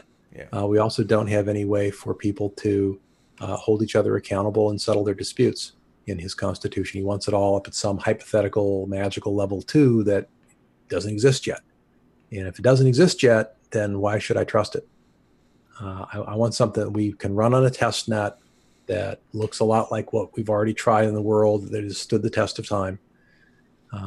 This is not the environment in which we should say, hey, I have an idea, and rush it into production just to see what happens. That's what test nets are for. You can do that in pre-production, okay? Pre-launch, we did that in Blacksburg all the time. I can't count how many times Dan said, I have an idea. and we would like throw out weeks of work and start something new. And often it was cool, and sometimes it wasn't, but it was always interesting. But this isn't that environment. We are live. This is people's real money is at stake here. And Dan wants to, throw away anything about lost keys, stolen keys, or theft. Just throw it away. I'm not sure what we're replacing that with. Now, maybe I'm just slow and it's obvious to everybody but me, but I don't get it. And I don't think that's going to play well, frankly. As far as you know, Thomas, does Dan have any real concerns technically when it comes to inter-blockchain communication and the use of arbitration and freezing accounts? Like, is there any conflict there that's going to stop inter-blockchain communication from happening technically? Inter-blockchain communication is purely, to the best of my knowledge, and I admit I don't understand it all that well, but the way I understand it happening is you have a light client on your chain that looks at the other chain and can provide on your local chain a proof of what's true over there. And they do the same thing where they have a light client for your chain. And then you can do an exchange where you each agree that something is the case. It's kind of a two-phase commit in distributed databases, only a little more elaborate. And the way you would, quote, move a token is the token never leaves. What you do is you'll say you're going to, like, quote, move, unquote, 100 tokens of EOS from the main net to some other net. What really happens is you lock the 100 tokens up in a vault, in a contract, and you prove it's locked. And on the other side, they're like, okay, it's locked up, so we're going to give you credit over here. As long as it's locked up over there, I'll give you credit here. It's a little like, try to imagine banking in the Middle Ages, and you deposit 100 gold coins at the Medici Bank in Florence, and they send a letter somewhere saying, okay, he's got 100. And then over in like Brazil or somewhere, they're like, okay, you got 100 on account, go ahead and spend it. And they're, corresponding back and forth to let each other know how much of that 100 you've spent. By pigeon, of course. By pigeon or boats or whatever. And at some point, it'll say, okay, he's done spending. He'd like whatever's left. And then they send back a note of whatever's left. And they unlock the 100. They keep the part you've spent. They give you back whatever you got. But the 100 coins never left the Medici Bank in Florence, but they were locked up in a contract, which allowed you to access them in the other chain. Okay. And this is just scratching the surface of what's possible. And by the way, if I've totally butchered it and my metaphor is horrifically bad, please correct me. I am dying to understand blockchain communication better than I currently do. I think we all are. I think we're all waiting to see a real live demonstration. So it's not just us. Yeah. Thomas, we had very interesting topic.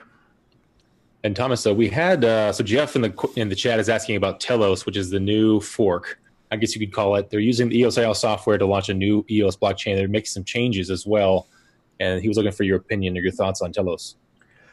So I think Telos is the one where they put a haircut on all the whales, so that all the big accounts got shrank. The maximum account size was like 40,000 or something, right. Which eliminated like 90% of all tokens. Which tells you how lopsided the distribution was. I think that's a fascinating exploration. And if they're doing it off the Genesis block, I just want to say I have a small account in the unregistered account section. So if Telos would like to unlock my locked tokens from the unregistered account, there's 158 of them, and I'd be delighted to have access on Telos to those. There you go. They can figure out how to get to them. Nice. I echo Dan when I say, look, we need a bunch of these. The more, the better. The more chains we have with more variety of rule sets, the more choices and options we have, and the more robust the ecosystem is. The downside could be that we get a bunch of shallow pools instead of one deep one. I understand the risk of that.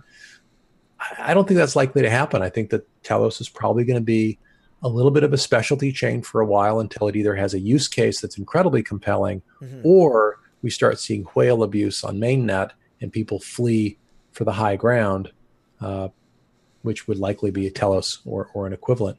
Right. By the way, I have not sure if, are you ready for something a little speculative?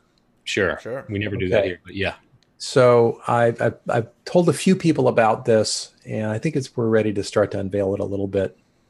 I warn you, it's a little, not maybe quite ready to come out of the oven. It's maybe not fully baked, but it's getting there.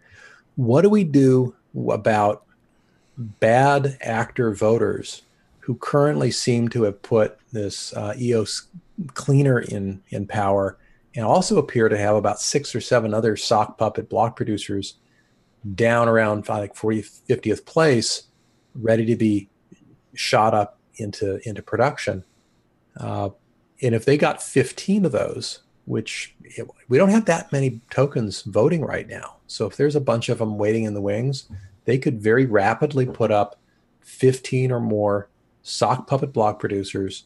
And if the sudo command existed, they could use it. They could use it to zero out other block producers. They could use it to change people's keys and lock them out of voting against them. They could completely take over the net and run rampant, move money around, whatever.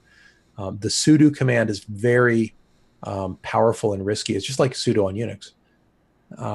And so the risk of bad actors creating sock puppet block producers, to me, is very, very serious. And so what do you do about that? And I've asked, around, and I've thought about, are there ways to lock up the sudo power so it takes like 30 days for something to happen? That may not be sufficient safeguard. I don't know.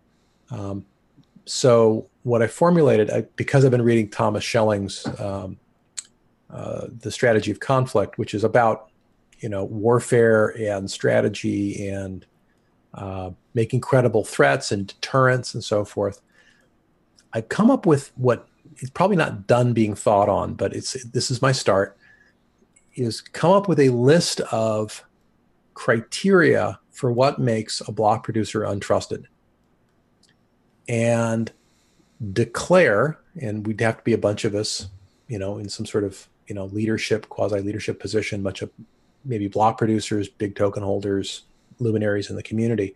We'd have to say, look, when the moment a 7th one of these block producers, these sock puppets, these very untrustworthy entities gets into power as a block producer, 7 is magical because it denies the good guys the ability to get to 15. It blocks the sudo. If they get to 15, game's over. But even if they get to 7, you're now stopped from using your enforcement powers. So the deal would be this: the moment a 7th block producer gets in the money, is making blocks that meets these, clear criteria. They don't have to be fair criteria, just have to be clear. The minute 7 of them are in power, we will fork the chain, and every wallet that voted for one of those sock puppet producers is reduced to 0 on the new fork. And we're all leaving for the new fork. Right. The minute we get to 7, we're pushing the button and we're gone. And if we practice it and rehearse it a few times, we could get it down to about an hour, maybe less. Hit the eject button. Hit the eject button. And congratulations, you've just taken over an empty husk. Enjoy. Yeah, have fun without us. And it's technically doable. It goes after the wallet instead of going after the sock puppets, which is pointless. They're like heads of a hydra. You cut off one, you get 2 more. In zeroing out somebody's wallet for behaving in a way that is provably, or at least arguably, toxic, that's a real threat. And it's the only threat I think some people believe in. And if you don't have the ability to make credible threats, you don't have the ability to create the preconditions for cooperation. And I invite you to read The Origins of Virtue by Matt Ridley, read Ostrom, read Thomas Schelling, read any book on trust, and really get to know how human systems work. And you will find that if you take away all ability to punish and all ability to sanction your peers in cooperative games, you do promote bad behavior. And when you allow people to have even small punishments, even small ways of saying, hey, that wasn't cool, man, we didn't like that. They don't have to be huge sanctions, even tiny ones, make a difference because it helps people where the edges and the boundaries of society are. So we have to mature our ability to respond to these toxic wallets that are out there voting for very sketchy block producers, and we got to get ahead of the game. We can't just be reactive. So that's where I'm coming from right now. Do you think this would still be a problem when after block 1 voted? That's just it. If it happens before block 1 votes, or if there's enough of these toxic whales to overpower the 100 million votes, it won't matter. Yeah. You know, once sudo falls into the wrong hands, that game is over, because they can zero out the key by which block one would have voted, because sudo would let you do that. Sudo is a very dangerous power. This is why we always predicated the safety and the functioning of this network on enlightened self-interest on the parts of voters. And we haven't seen that enlightened self-interest, I think, because some people are still playing the zero-sum game Bitcoin approach of, I can do anything I want to and you can't stop me, ha, ha, ha. And so far it's been true because we haven't done anything. Yeah. And I just assume not have to use any of these powers, but we better have them. I almost wonder, I don't know much about the Bitfinex voting portal, but are we able to distinguish those wallets that are on Bitfinex and then voting as a proxy towards the block producers? Because that's what they're doing right now. I don't think that Bitfinex are the bad actors here. I'll have to double check, but the ones I'm most worried about are 19 privately held wallets for which no user or owner information is available. Okay. And we'll see. We'll see. Yeah. Well, and we had a question here from Modern Liberty about the possibility of funds recourse on EOS helping to bring in nervous investors. He just wanted to know your kind of opinion on bringing nervous investors in. Now, if we have sudo out there, or sudo, however you want to pronounce it, does that kind of scare people off in your mind, or is that it should do both things. Without sudo, we have no ability to enforce arbitrator rulings that I know of, and no ability to do about half to 3/4 of the things that we promised in the version 1 and version 2 white papers. Without sudo, I think that the chain falls apart in about 3 months. So I don't think sudo is an option. I think it's mandatory, but we have to bring it in with safeguards. Mm-hmm. And I think ultimately what people's going to make nervous investors less nervous is a track record of us facing our problems and solving them internally. Instead of hiding them, right? Well, no, you never want to hide your problems. That's what would worry me. Is someone, oh, everything's great over here. Yeah, there's not a single problem in the world. Come on, this is crypto. Everyone's got problems. Yeah. Well said. Yeah. Well, when it comes, and also for proxy, so Ted is asking a question about delegates. I believe he's talking about proxies. People who sort of proxy their vote off and just kind of forget about it, just assume the proxy is doing a good thing. And then the proxy starts doing their own thing, or they start abusing the power. Is there some kind of way to disable the proxy, or is there some way to take recourse against the proxy? It's a great question. We'll have to look. Seriously, we've got to set this up in a test net and run a whole bunch of scenarios. The proxy will be one of them. I remember I said this wasn't fully baked. That's an example of it not being. I don't have the faintest idea. We got to figure that out. Yeah, it's a great question, though. Yeah, it seems like there are a lot of things that we couldn't quite. When it comes to real money being thrown around, right, and how people will act when the real money starts flowing, there's no way to really test that out, right? It's just how the chain launched, and we found these things out after the fact, kind of. Yeah, I think it's pretty well known that several things just weren't in place that we kind of assumed would be or hoped would be. We just didn't get to them. Referendum is the obvious one. We've always said there'll be referenda. And we launched before that contract was ready because it was time to launch. We ran out of time. I mean, at some point you run out of runway and you got to pull up the nose and take off and fly with what you got. And if you didn't bring it with you, you better make it on board. Fortunately, we've got an incredibly clever and committed community of very technical people who are doing amazing things. EOS Nation, EOS Canada. I can't even count all the block producer teams that are doing stellar work on the referendum, on the forum, on the worker proposal system, and so forth. So I think we've got some very exciting days ahead of us. And we've got some real problems. We got to face them. Right. Yeah, I just have an update on the referendum I got from Daniel Keys.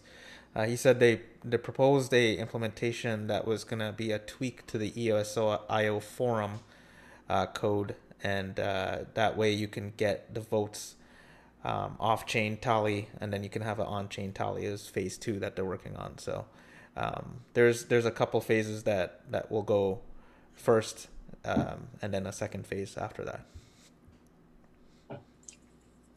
Good. And we got to run them on test nets, man. We got to start testing this stuff out really strongly. Anybody that's interested in this stuff, make yourself known. Go over to the EOS Gov channel, and I think we need to sign up a couple of block producers to run a governance test net and start putting some of these ideas into practice and game them out and do, the red force and the blue force, and just try a bunch of things, try and take over the net, try and get the toxic whale force in there and try and take things over, try to stop them, try to misuse the power, try to block the misuse. Would you like to see a test of the referendum code before we actually use it? I'm sorry. If you replace the word referendum with any other word, don't you think the answer is always going to be yes? Of course, I want to see the code flipping tested. Mother of... I think the appetite for people are being a little bit impatient now. They want that referendum code out there so that they can use it, right? God, crypto is so weird, man. The blockchain. If you took all the people on the planet and you lined them up on a spectrum from the most patient to the most impatient, we find that the only people doing blockchain are all down here at the impatient end of the spectrum. There's other people who are impatient who aren't in blockchain, but there's no one in blockchain that's not impatient as far as I can tell, except possibly Sam Saposnik. Yeah. And so it's like, it's been a week already. I mean, the Seoul conference was put together in a week, 3 weeks before the go date. Right. It's like, who puts on a major event in less than a year? Yeah. Well, in crypto, it's like a month is plenty. Crazy. It's like, yeah, we'll just deploy it in production. What could possibly happen? Stop it. This is a production chain now. You don't get to be quite that cowboy. With billions of dollars of value flying around too. Yeah, with billions of dollars of value flying around. And no sudo to bail you out. Yeah. Thomas, when it comes to funding ECAF, this is a question that should hopefully be put to the block producers at some point, but do you believe the ECAF should be funded by the block producers, and in what fashion? This is very tricky, because if you give money to ECAF and then you end up with a case in ECAF, it can look like a conflict of interest. Yeah. Whether or not, the arbitrator hearing your case ever even finds out you gave money or cares. And so ECAF has to be careful who it takes money from. And if I were a block producer, would I want to be the only one and looking like I'm trying to bribe the judge? Would I want to try and do it collaboratively in a group? Do I do it one time? Do I do it with a stream of money or just a one-time donation? And of course, there's no precedent to fall back on. It's another problem. We knew pre-launch that it would have been wise to set some money aside and give it to ECAF. And we realized that there was literally no extra money, that the Genesis block consisted of exactly what it consisted of, right? The 100 million for block one and 900 million for the people who bought it. And that's it. And there's no extra. And the only, flow of money is from interest. And that's all accounted for 4% into savings and 1% to block producers, period. So we thought, shouldn't we fund them with a little early money to get set up? And there's nothing to do. There was no availability. I'm checking my pockets for, lint and spare quarters. Yeah. And so we thought, well, we'll appeal to the worker proposal system, but that's taking a while to come online. Yeah. So what's left? If it were me, and it's not, I stress it's not, but if it were me, I would say, hey, all the block producers should create a block producer political action committee or trade association. It's like all the builders in town belong to the Builders Association, right? All the carpenters are in the Carpenters Union, or they should be. And that's a way to do collective action for your business entity separate from society. And so then if the block producers had a block producer trade association, I don't know what you'd call it, and then there were dues, and then they could vote on whether the association should make a one-time grant to ECAF to help bootstrap arbitration for the good of the community, for the good of block producers. We all benefit. You could totally do that, and it wouldn't trace back to a particular block producer as the person who'd given it. And as a donation, one-time donation, it's probably not a bribe.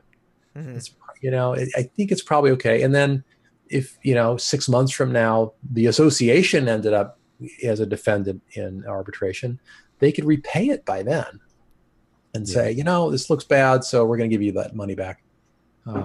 I'd be all about that, at least to try it out.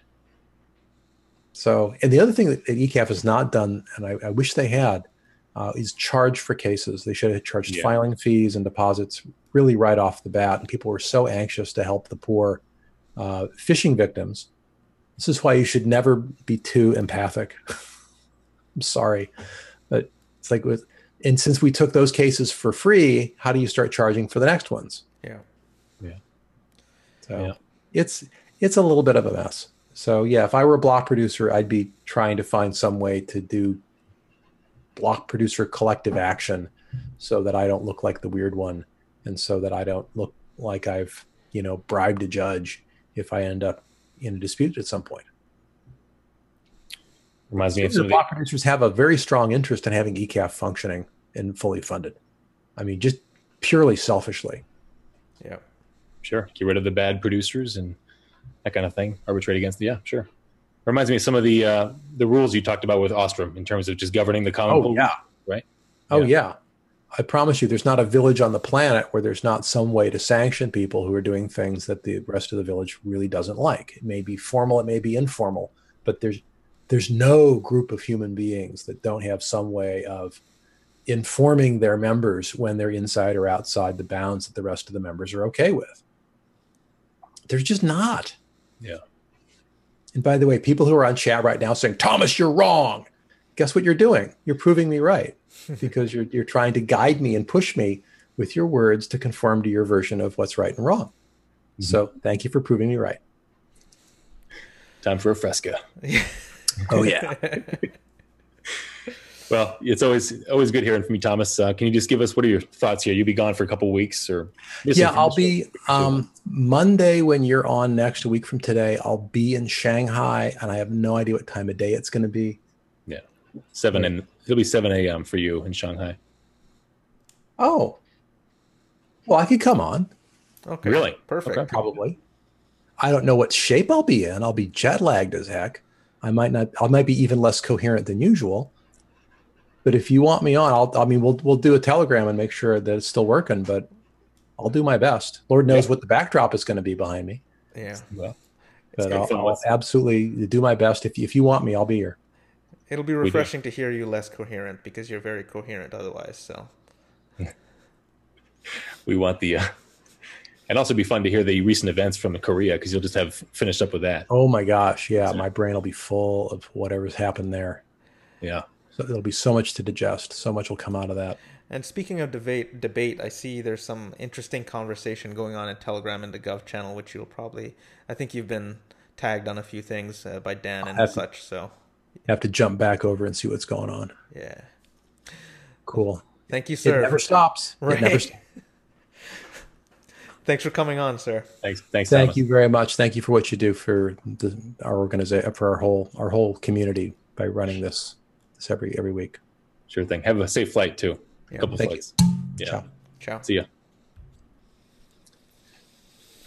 Well, Blue Jays. Yeah, we have a few more news points to cover. But what are your thoughts there from Thomas? What you just heard? Thomas, he represents a perspective that, in our community that's definitely needed.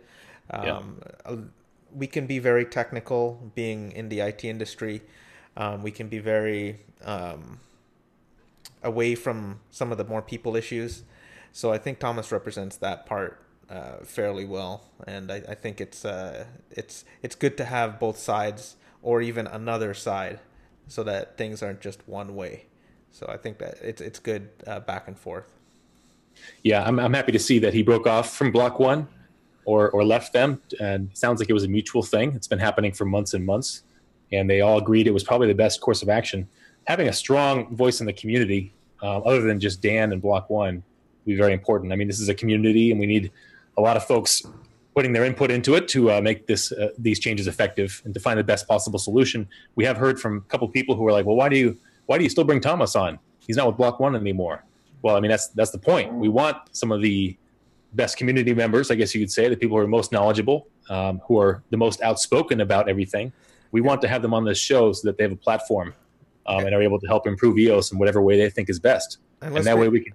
And let's be frank, the type of system that Thomas talks about is the one that we were first excited about. Everyone was. We were all excited about having arbitrators and the human aspect of it. So that's what people came here for at the beginning, and we still want a part of that. So Thomas is the voice for that. So that's really what excites me about their trip in South Korea. They're going to have that unconference. Most of the day, it sounds like about governance and the issues surrounding it. I'd like to hear kind of what everybody else thinks too. I know that Dan's Intent of Code is Law post, where he put out his version 2 of the Constitution, eliminating arbitration, basically. It seems like it had a fair amount of support from what I saw in Telegram. However, we also need to remember now that block producers, they want that vote from Block 1. It's 100 million tokens. Right. So naturally, they're going to kind of favor whatever Block 1 is saying, right? Yeah. They may not. So we do need strong community members who are not block producers, right? People who can stand up and say, well, actually, I don't think this will work. Nobody wants to poke the bear.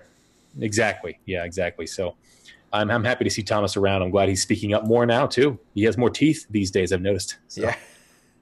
It's good stuff. Yeah. What's the next piece of news? I mean, we should talk about I think we got most of them. Yeah, Telos. Yeah. Telos is that fork. We've talked about it earlier with Thomas that they have the 40 cap K on all the accounts. Yeah. More affordable RAM. What do you think, Kevin?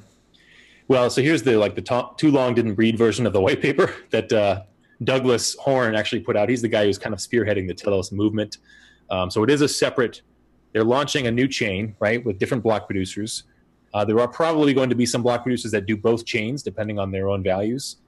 Some of the differences, the 40,000 cap on all accounts. So if you have more than 40,000 EOS, first of all, congratulations. And second of all, you're not going to have more than 40,000 on Telos. You'll just have to be capped at 40,000.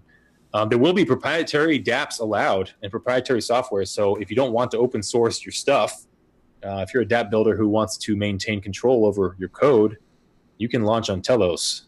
Whereas on EOS.io, that's against the Constitution, I believe. So there's a minimum block producer requirements enforced by smart contract. There are some interesting things that they're looking to achieve that I think will need to be, sounds like it'll be hard to code some of this stuff. I'll be interested to see what kind of solutions they come up with. And they have said that they're going to open source some of their solutions to be shared back and forth. So in the end, it should hopefully benefit everybody, especially if they come up with a good solution. They have 2 powerful tools, they say, for RAM stabilization. Developer focus for affordable RAM as well. So they actually have this kind of Federal Reserve system. They have a Telos Foundation set up that's being funded by part of the inflation, or by part of the tokens up front. And I guess the foundation will actually set a price, from what I understand, that they believe the RAM should be. And so that will kind of help reset the price to make it a little bit lower, a little bit more affordable for people who do want to airdrop on EOS holders, so on and so forth.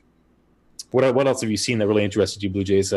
What's different that you know of? No, I think you got it all. Yeah, they have. Well, there's actually one more thing that's interesting too. I'm looking at these notes. Block producers pulled from rotation after 30 minutes of non-production. So if they're irresponsible and they're not doing their job, they are automatically pulled out, which I guess is something they'll also have to throw in the code. And then also standbys must prove readiness by rotating in to produce blocks for 6 hours every 5 days.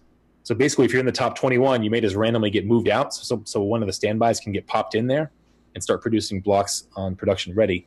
And they say that this gives the top 21 12 hours off per week for scheduled maintenance. Nice. Which is kind of a nice idea. We'll see how that works in practice, I suppose. But yeah, you get your 6-hour block from 1 a.m. to 7 a.m. in the morning, and you better be ready for it so you can do your maintenance, I guess. But anyway. What are your thoughts on Telos? You're excited about this one? So, at first when I read a lot of the changes they're making, Blue Jays, first thing I thought was, I don't know if they can pull all these changes off in the code, right? You need some awesome developers to help throw these changes in here and make them work. And they have a test net up now.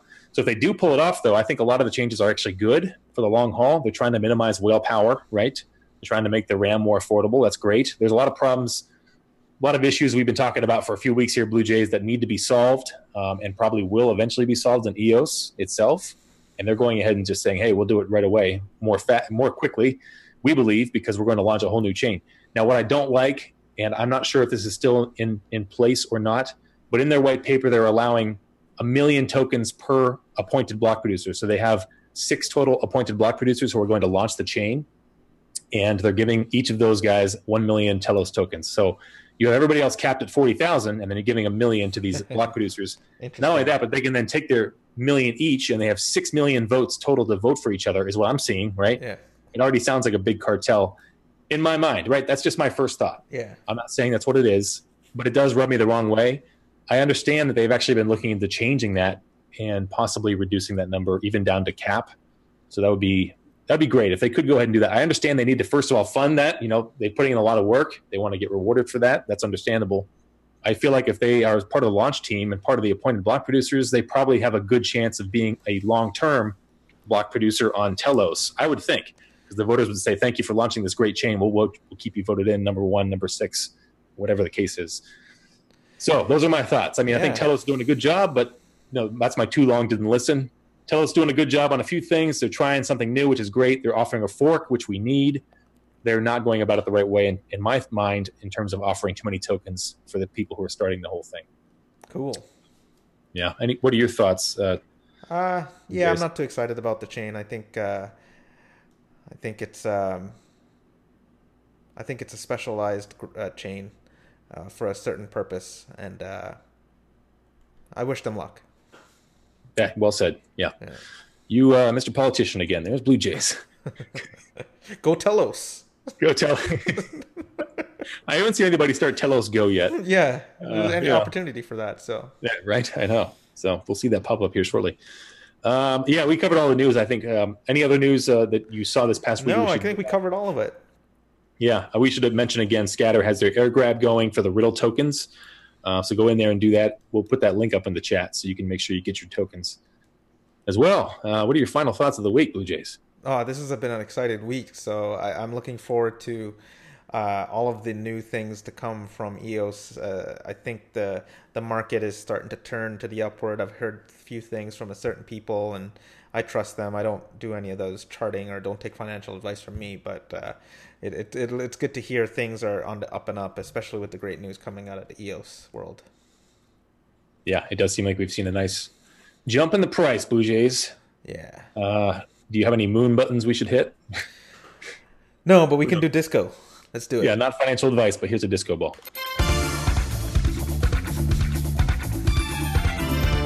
There you go. Blue Jays, can you imagine if someone did take this to court? They said, we took financial advice from these guys. And those discoers. Right, and they played the video and it just starts going, it's like, it's your fault for taking advice from those guys. Right. The judge would just be like, all right, get out. Don't ever listen to those guys. So we didn't do 20 discos for show number 20, Blue Jays. What are we going to do about that? Another disco. Oh, okay. Have we gotten Thomas to disco yet? I don't think Thomas would ever disco. We'd hit the disco button, and he's just going to stare there looking at us, Well, we can't hear it. People should know that, we can't hear it on this end of the deal. You can only hear it through the YouTube, But Thomas, that should be on our bucket list, Blue Jays, EOS Radio on our bucket list. On Thomas EOS Radio bucket list, yeah. Item number 1, get Thomas to dance to disco. Yeah. All right, dude. Yeah, it's been a good week. Where can people follow us? Where should they keep up, Blue Jays, with EOS Go? The usual channels on our Telegram group. You can come in there and hang out. Got some interesting people in here. Let me type it in. Yeah, always a passionate group there in EOS Go Telegram. We have the Twitter, of course, and even the community updates. We still do put out updates for stuff that's going on, and that's the channel that just puts out announcements, basically. Yeah. So, thanks, guys, for tuning in. Go EOS. Go Telos. Oh. Go EOS. See you guys. Man. Bye.